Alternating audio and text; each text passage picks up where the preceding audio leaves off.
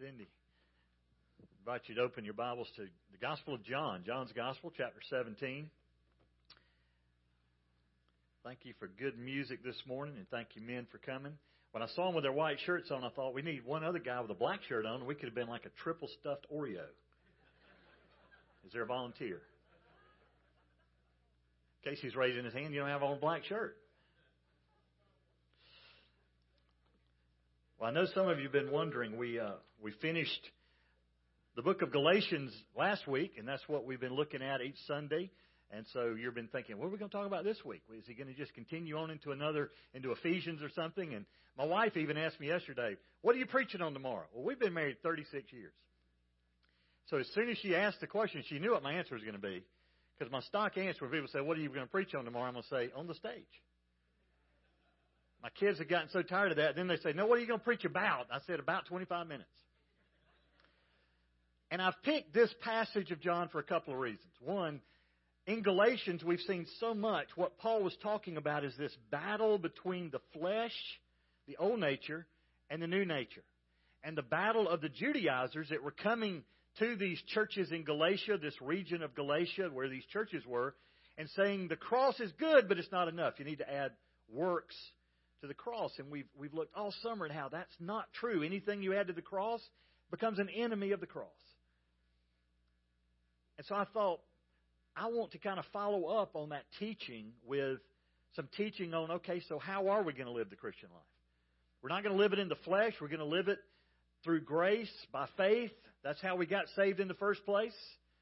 The other reason I picked this is, a few years ago, I preached through the book of John, and I finished with chapter 17 around verse 11. So I'm picking up there, and we're going to look at some instances before the cross, and then next week we're going to look at some teaching after the cross. This is an amazing passage of Scripture. It starts in about chapter 13, where Jesus is with His disciples in the upper room. The other Gospels, Matthew, Mark, and Luke, give us more information about the Last Supper, but that's the occasion, this Passover meal that Jesus is having with His disciples. John doesn't mention much of it. He mentions all the teaching. And who better than John to tell us what Jesus taught them in the upper room just hours before He's going to be arrested? It's really His last word before the cross. And why is John a great guy to teach us that? He was there. He was an eyewitness, a first-hand account of what Jesus taught. And I think it's amazing to see this prayer now toward the end of Jesus' teaching. He goes to the Father in prayer on our behalf. And He speaks first about the disciples, and then He turns to those who would follow, including us. And really 4 things that I see Him pray in this passage. One is for God's protection. Jesus knew He was about to leave the world, and all the hostility that had been directed towards Jesus was going to come towards His followers now that He's not in the world Himself. So He prayed for protection. He prayed for unity. He prayed that His followers would be united even as He and the Father were united. And then third, He prayed for joy, that His followers would experience joy. And then last, that they would be set apart. They would be sanctified. So let's look at the first part of this prayer in John chapter 17. Let me read verses 11 and 12 to start us. This is Jesus, again, in prayer to the Father, saying, I am no longer in the world, and yet they themselves are in the world. And I come to you, Holy Father, keep them in your name, the name which you have given me, that they may be one, even as we are.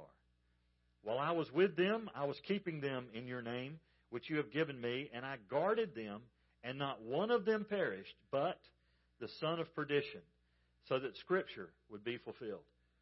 Isn't it interesting that Jesus, and isn't it comforting for us to know that Jesus was concerned enough about His followers, initially the 11 disciples that were left after Judas, but He's also concerned for us, and that is, how are we going to live the Christian life in the world? And so He's praying on our behalf 2,000 years ago, knowing that we would come after. And so He prays, and He says, first of all, I'm no longer in the world.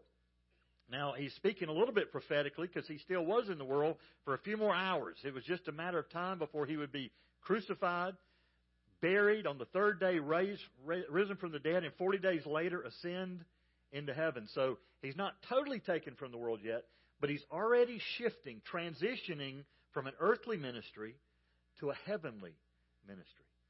What's Jesus' heavenly ministry now? Well, one primary thing that He does, according to 1 John chapter 2, verse 1, He is our advocate with the Father. He's praying today on your behalf. Just like He did 2,000 years ago, He's praying today for you. And so His prayer is significant. And so He says, Father, I come to You. Prayer is not designed to change God's will, but it's a call for the fulfillment of God's will. So that's what Jesus does in this prayer. And He calls Him an interesting title, Holy Father. It's the only time that phrase is used in Scripture to apply to God the Father. I come to You, Holy Father. The first thing He asks for in this section is, keep them in Your name. Literally, keep them. Literally, guard them by keeping your eye on them. Watch over them. Guard them. Why? Because Jesus is going away. He's been protecting them up to this point. But He says, Father, as I leave, I'm turning the responsibility and the opportunity over to You to guard them. Keep your eye on them in Your name. The word name means authority or character or power. So what Jesus is saying is, Father, I've guarded them by Your power, but now I'm turning them over. You guard them by Your power. Isn't that great to know? That in the world we live in, the power of Almighty God is watching over and guarding you. While I was with them, well, then He says, according to the name You've given me, that they may be one, that they may be united, even as we are. There's unity in the Father, Son, and Holy Spirit. And Jesus is saying, let that be an example. Just like that, I pray that they be united. In fact, they're about to be embroiled in ministry. They're about to, in just a few days, 40 days from now, Jesus is going to say to them, you're going to be My witnesses in Jerusalem, Judea, Samaria, the uttermost parts of the world. He's going to say to them, wait till the Holy Spirit's come upon you, and then you're going to go out in ministry. And He's calling us to the same thing. And it's important that they be one. While I was with them, I was keeping them in Your name. I kept watch over them by Your power in Their name. I guarded them, and not one perished except. The word perish means to be utterly lost, to be destroyed fully. Isn't that an interesting word? Earlier in the Gospel of John, John tells us the reason Jesus came to the world. For God so loved the world that He gave His only begotten Son, that anyone who believes in Him would not what? Perish. And Jesus says, I've kept them. I had 12 disciples that You gave me, God, the Father, and I have watched over them. I've guarded them. But one, so that Scripture would be fulfilled. This was prophesied in the Old Testament in the book of Psalms on a couple of occasions and elsewhere. The son of perdition, who was never truly a follower of Christ, is going to betray Jesus. And his name is Judas. So that Scripture will be fulfilled. But other than that, none have perished. And that's good to know. As a child of God, I will not perish. Why? Because He's promised me nobody's going to snatch you out of my hand. Jesus said, I and the Father are one. What the Father has given to me, you're safe there. And so He's turning them over to God the Father for their protection. And then He turns to us. He's turning to the disciples, but we're included in this part of the prayer, verses 13 through 16. But now I come to you. And these things I speak in the world so that they may have My joy made full in themselves. I've given them Your word, and the world has hated them because they're not of the world, even as I'm not of the world. I do not ask You to take them out of the world, but to keep them from the evil one. They are not of the world, even as I am not of the world.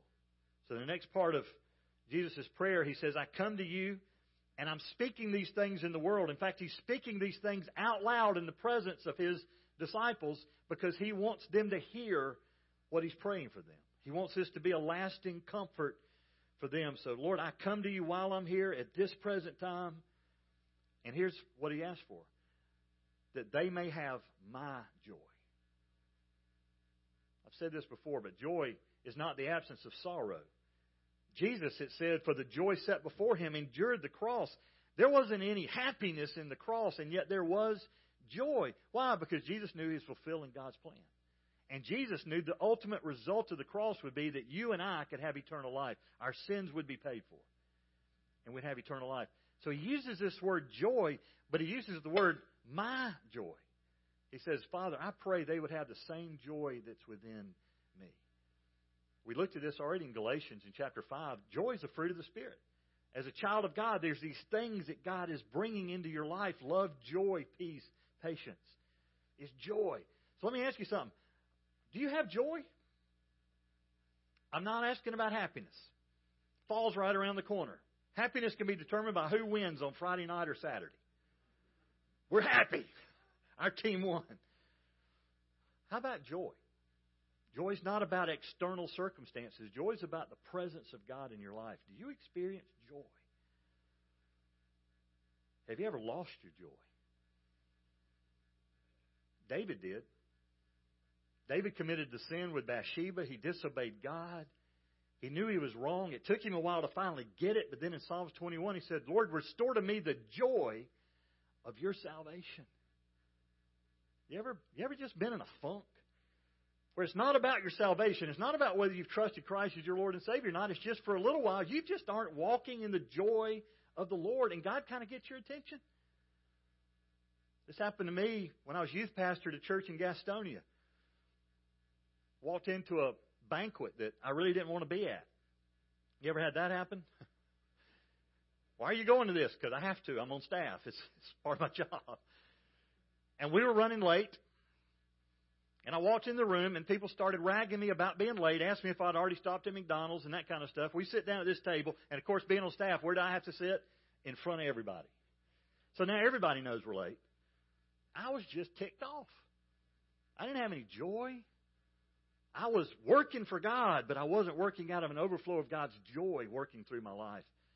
We sat at the table.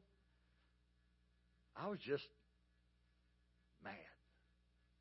The pastor's wife got up to introduce the musical guest, and she said, we got some bad news. The group that's supposed to be here is not able to make it. I thought, oh, great. They came up with an excuse. She said, but we have a treat.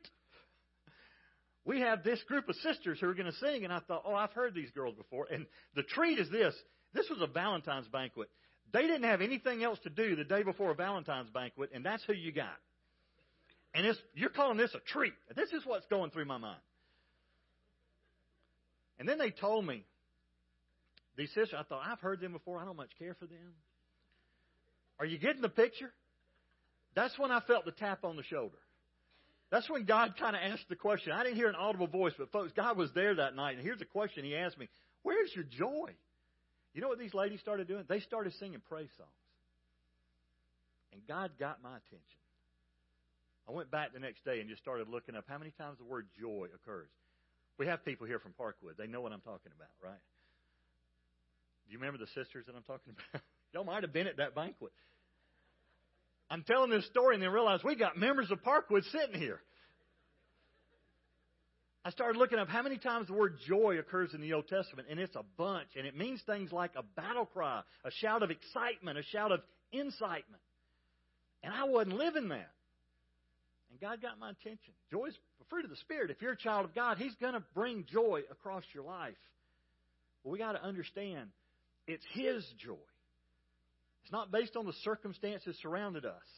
It's not based on whether you had to be at a banquet you didn't want to be at. You can still experience joy. You may not be happy, but you can experience joy. And joy is so much better. Because happiness is fleeting, folks.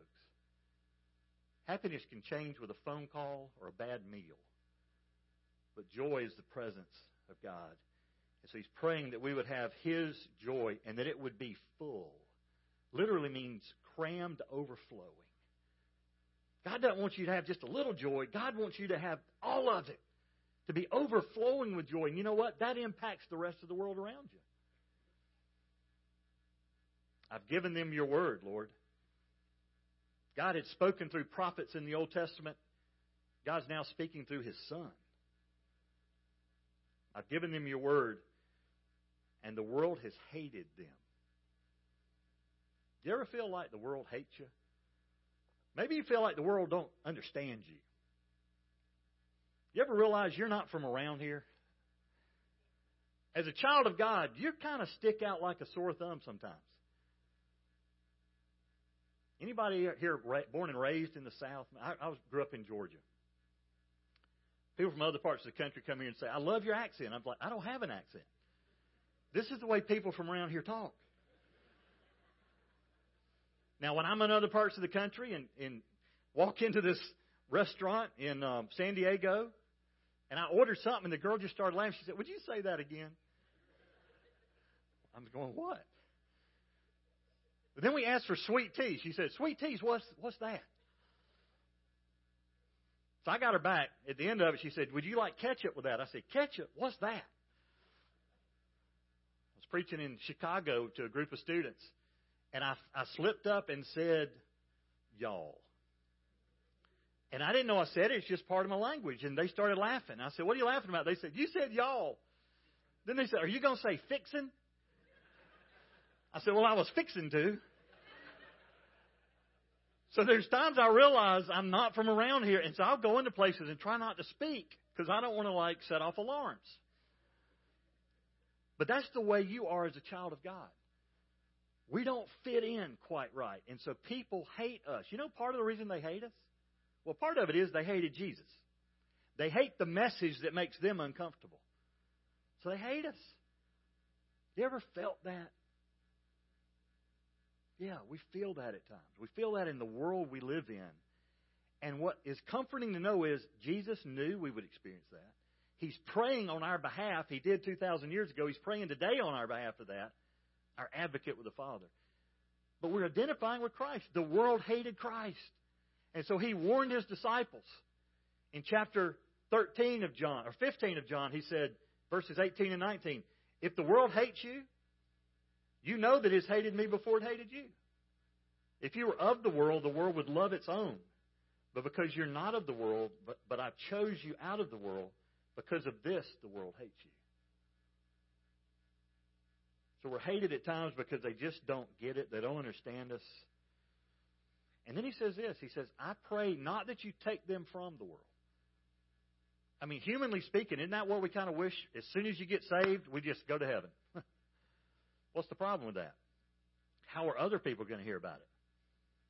So the ministry you're called to requires us to stay in the world. But Jesus says, "I don't ask you, Father, to take them out of the world." He also doesn't ask to take us away from people that hate us. He asks God's protection in that. But He says, "I ask you to keep them from the world." So He's praying that God would keep us from acting just like the world. If you want to avoid the persecution in the world, one way to do it is just act like everybody else does. And God will convict you. If you're a child of God and you're acting like the rest of the world, God's going to convict you. He's convicting them of their need of a Savior. He's convicting you because you're living wrong. And so Jesus says, "I don't pray that you take them from the world. I ask you to keep them from the world." Don't take them out of the world. Keep them from being just like the rest of the world. And keep them from the evil one.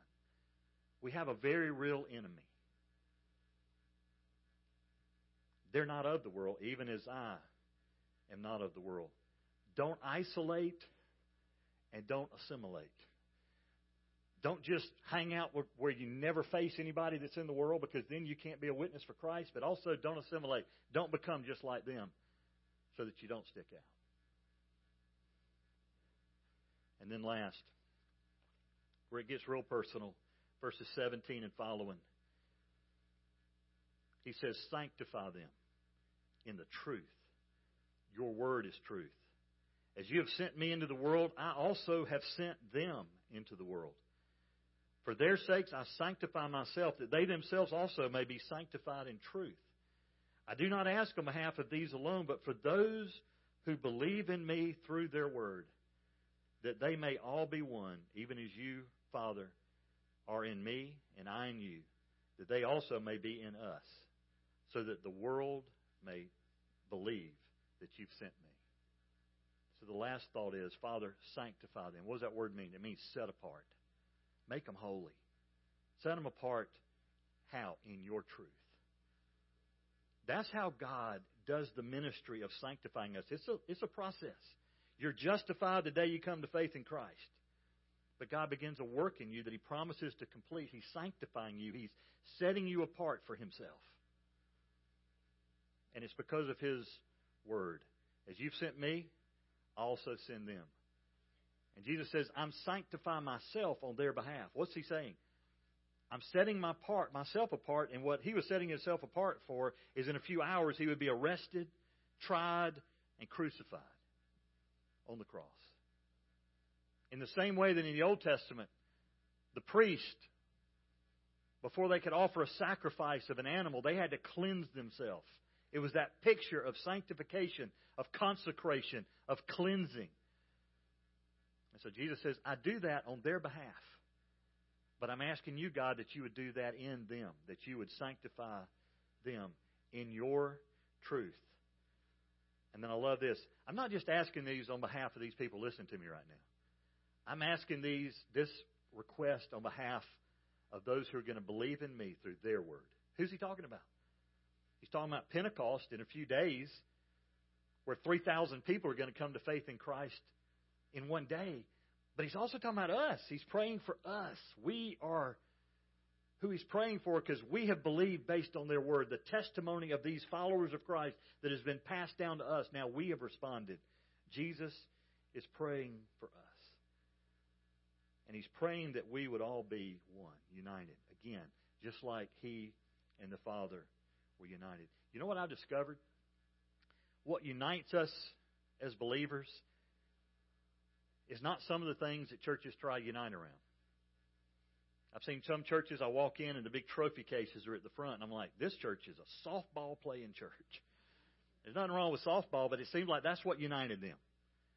We're not going to be united around our favorite college football team. We're not going to be united around our favorite food. But if we're united around Christ, you know what I've discovered? The closer I get to Christ, the closer I get to other people who are also getting closer to Christ. It's kind of like a big bicycle wheel with spokes. And there's a hub. If the hub is Jesus, if the hub's something else, if it's softball, if it's crocheting, if it's hamburgers, none of those things are wrong. But if that's what's uniting the church, that can if it's the preacher, if that's what's uniting the church, what happens when you don't have a hamburger? What happens when the preacher retires? Goes somewhere else. If that's what the church was united around, then you're not going to be united anymore. There'll be disunity. But if it's Christ, then all those other things fall into place. So what's my responsibility in that? My responsibility in that is to get closer to Christ. And as I get closer to Christ, I'm going to be closer to other people who are getting closer to Christ. So that's the prayer of Jesus, that we would be united as He and the Father and the Holy Spirit are united. And why is that so important? It's because the world's pursuing unity. And they realize it's futile. And the world is also looking at us. Jesus said this, they'll know you're my followers by your love for one another. For you to be effective in ministry, and that's what Jesus is saying. He's called you out. He has sent you to the world.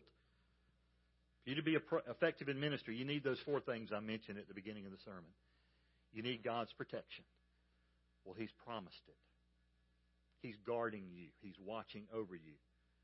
You need God's unity. We need to be united in Christ. You need God's joy. If you're not walking in the joy of the Lord and you start telling people about Jesus, you know what they're going to say? Man, if that's what being a Christian's like, I don't want any of that. No, thank you. And last thing you need is God's sanctification. He is setting you apart. He's doing a work in your life to make you more like Jesus. That's what sanctification is. Let's pray together. Bow your heads with me. Father, thank you for that truth. And God, I pray as Jesus prayed for men and women in this place, that they would walk in a constant awareness of your protection. That you're guarding their heart. As they submit to you, they're safe. Yeah, the world's going to hate them. There's going to be hostility at times. But they're safe in Christ. I pray for unity. Lord, I pray for unity of churches represented in this place this morning. That we would be united around Jesus Christ and Jesus alone. I pray for joy. I pray the world would see the presence of Jesus fleshed out in our lives because of joy. And Lord, I pray for your sanctification work. That you're setting us apart for the ministry you've called us to. And I pray all of this in Christ's name.